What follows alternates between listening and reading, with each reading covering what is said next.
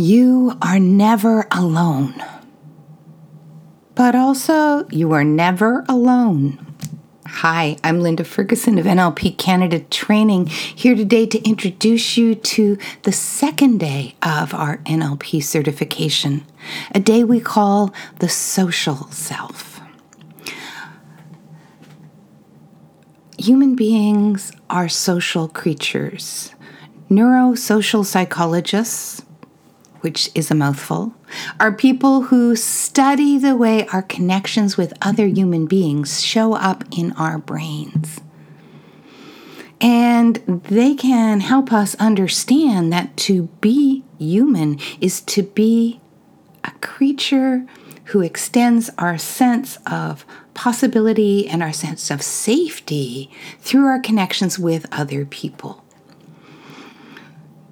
When people start becoming more intentional about how they're going to manage themselves and their relationships, one of their great hopes is that there will always be people who have their back, always be people who motivate them, inspire them, call out their potential, that they will never be alone.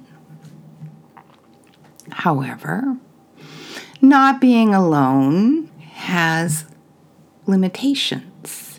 And when I say you're never going to get to be alone, I mean you're never going to be sure which of your thoughts are really your own.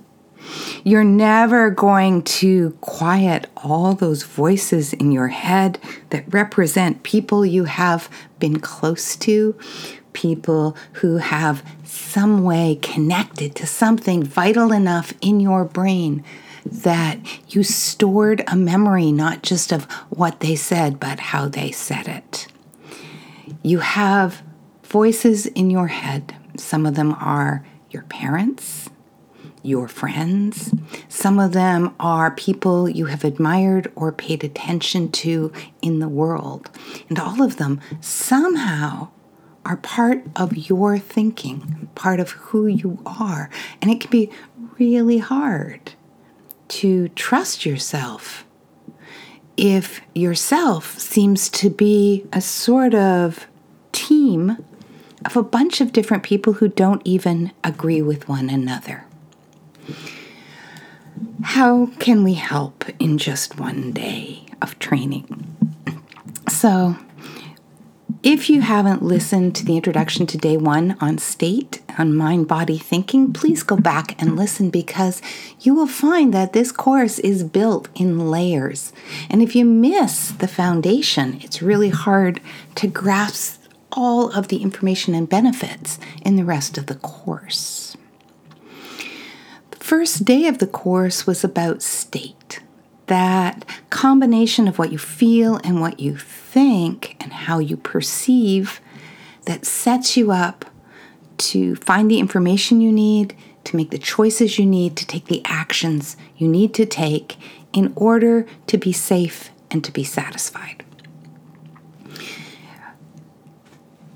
Once you understand how to kind of check in with what state you're in, how to make changes in that state if you're not sure it's the right one for the moment, then you have to ask, what's going to change my state? How does it keep changing? Why does it keep shifting?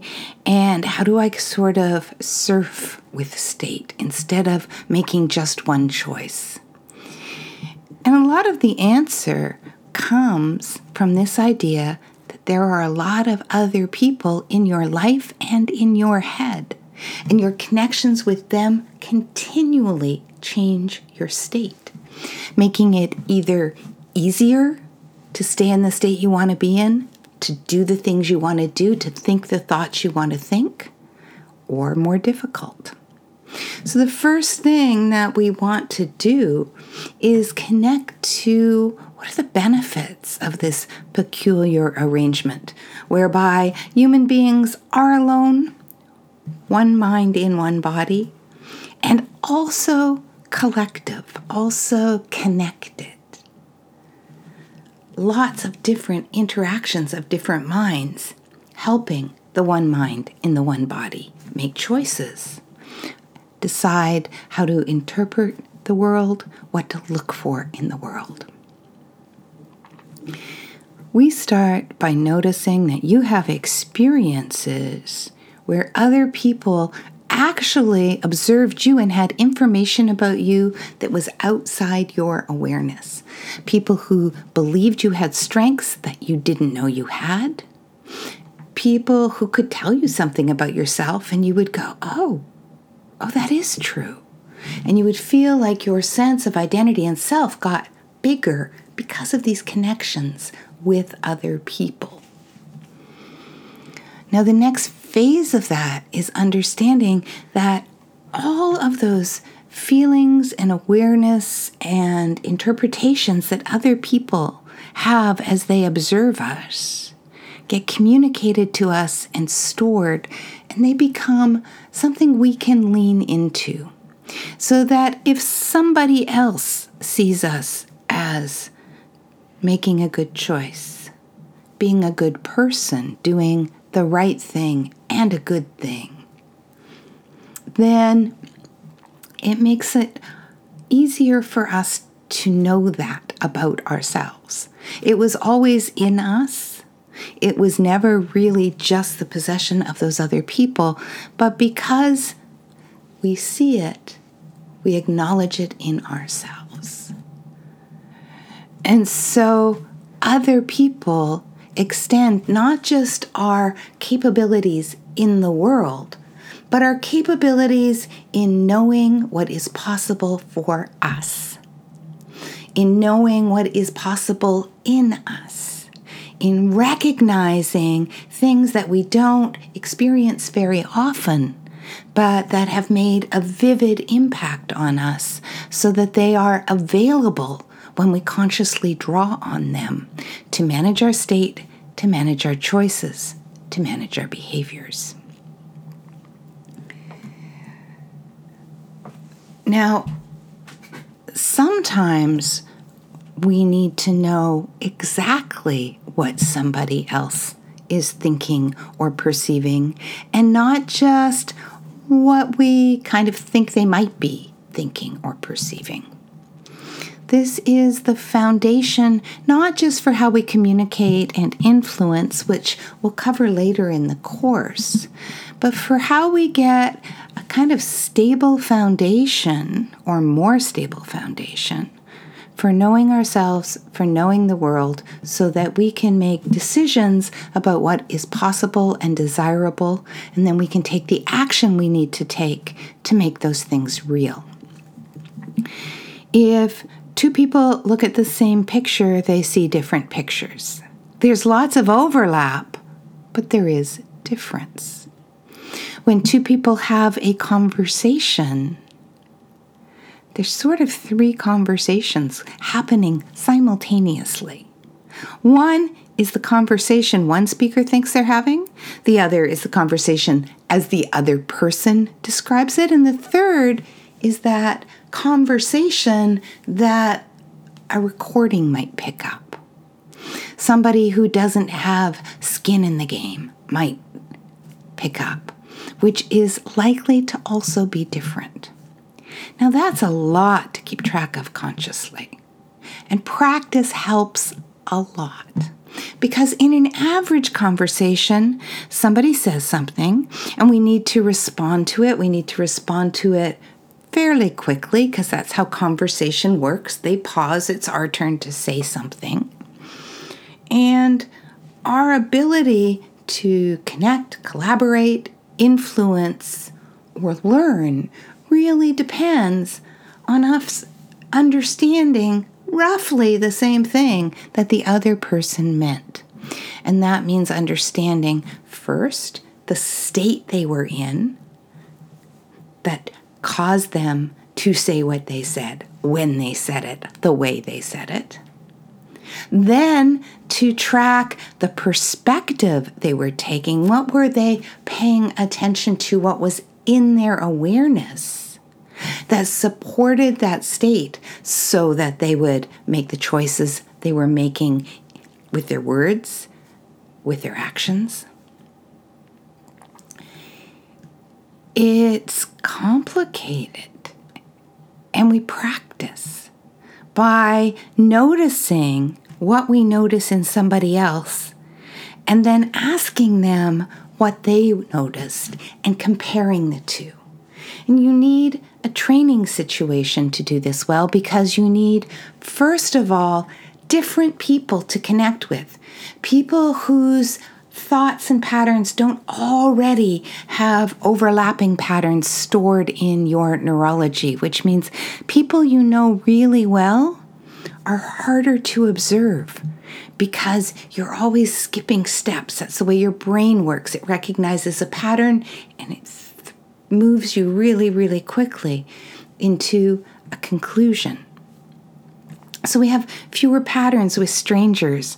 And so when we have strangers, and particularly people from different fields, different backgrounds, maybe different places and cultures who we're working with, that difference helps us actually get a little bit of conscious edge in paying attention because it slows down our awareness a little bit. Now, you could try this with people out in public at coffee shops or public transit. They wouldn't all be really into having a conversation about their feelings with somebody they don't know. But in a training situation, we can set it up so you can hold a state and somebody else can practice letting themselves connect to all the nonverbals in you, all the observable tiny changes that you make as you think something different. And then they can guess. This is what I think you were thinking of based on these choices that we started with. And when you guess, you get new information because either you guessed right or you guessed wrong. And both those pieces of information are enormously helpful.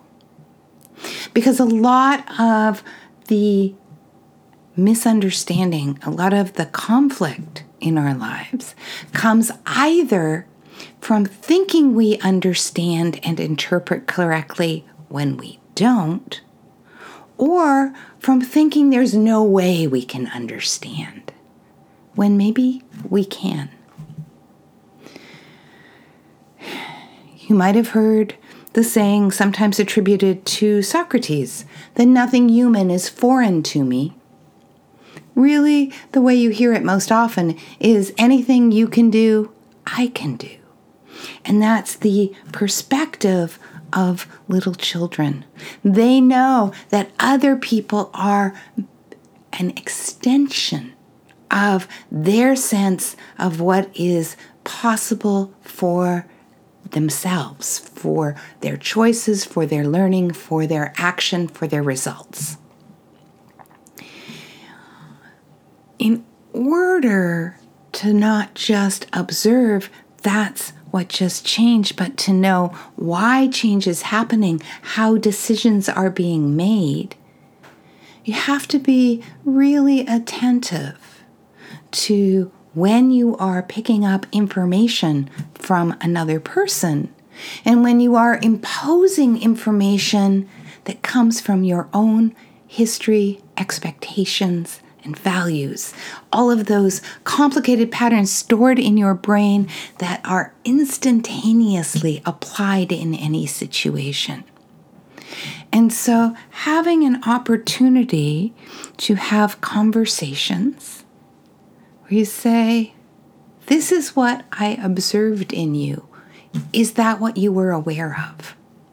Now, sometimes people won't be aware of what you observed, and you'll be right and they'll be wrong. There's just no way of knowing because we don't all know ourselves as well as we think we do.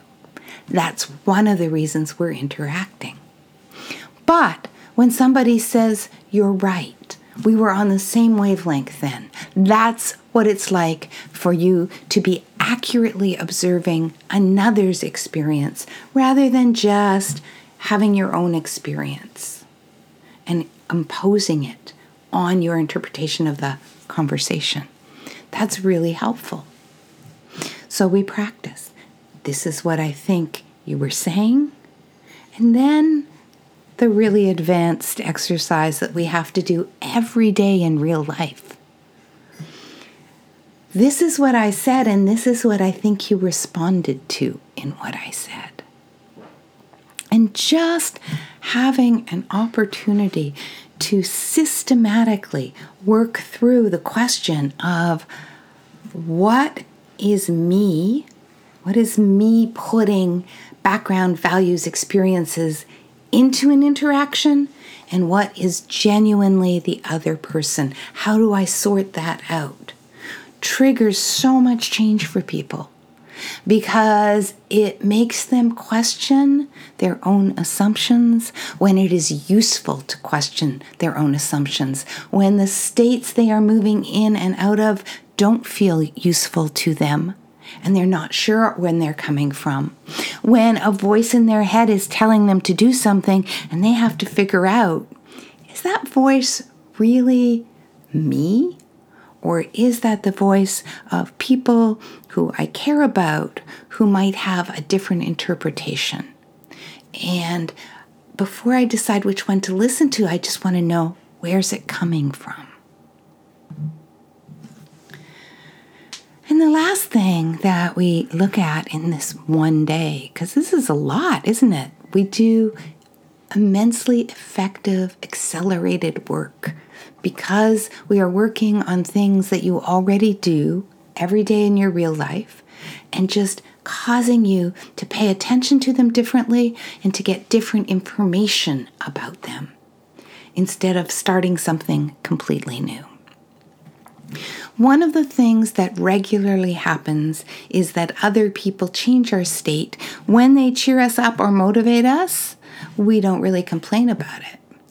But when they annoy us, irritate us, we say things like, you make me angry, you make me confused, you make me. And the third thing that we do that helps people sort out whether it's a good thing that they are never alone or something that they need to work with and refine so that they know what is theirs alone.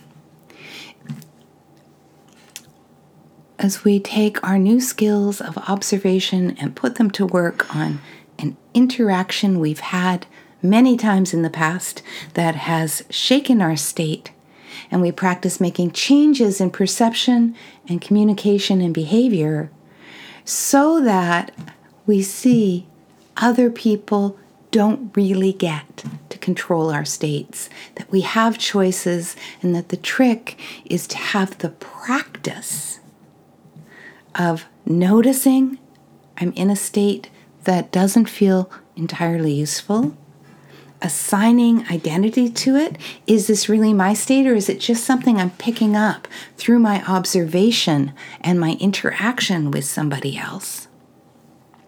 And then deciding, okay, what change can I make to make this better? And having that repertoire allows you to control for situations when you don't get to manage your own state because you're interacting with other people.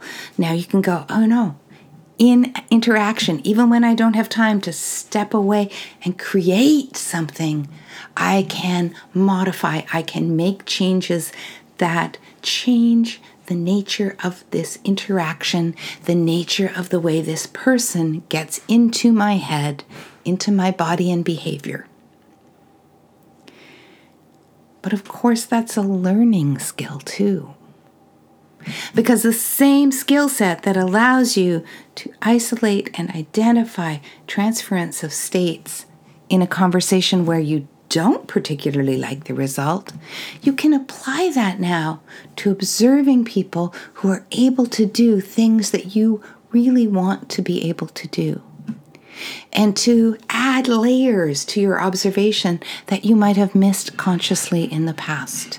To notice interactions, to notice states, to notice how one person influences another, and to blur the lines between your own thinking and somebody else's thinking for the purposes of internalizing those patterns of perception and interpretation, so that you can start having access to a skill set that they have and you want to have. In NLP, this is called modeling. And the most important layer of modeling, at least as far as I see it, is that normally we try and model using only our minds, only our rational, conscious minds and observations. And people give us instructions that are designed just for that particular part of the self. But no one's behavior is driven that way. Behaviors and choices and perceptions are driven first by our state and then by our conscious choices. And so if we leave out how to manage state and how to manage state during interactions with other people and other ideas, we never understand how leaders lead. We never understand how coaches get the best out of people. And we don't understand how to manage ourselves so that no matter what happens, we can keep getting back into the states we want to experience that will lead us through circumstances to create the change we want to see. But for that, you're going to need a few more steps. I'll be back soon with episode 3 in this series of NLP core skills from our NLP Practitioner certification. I'm Linda Ferguson. You can learn more at nlpcanada.com.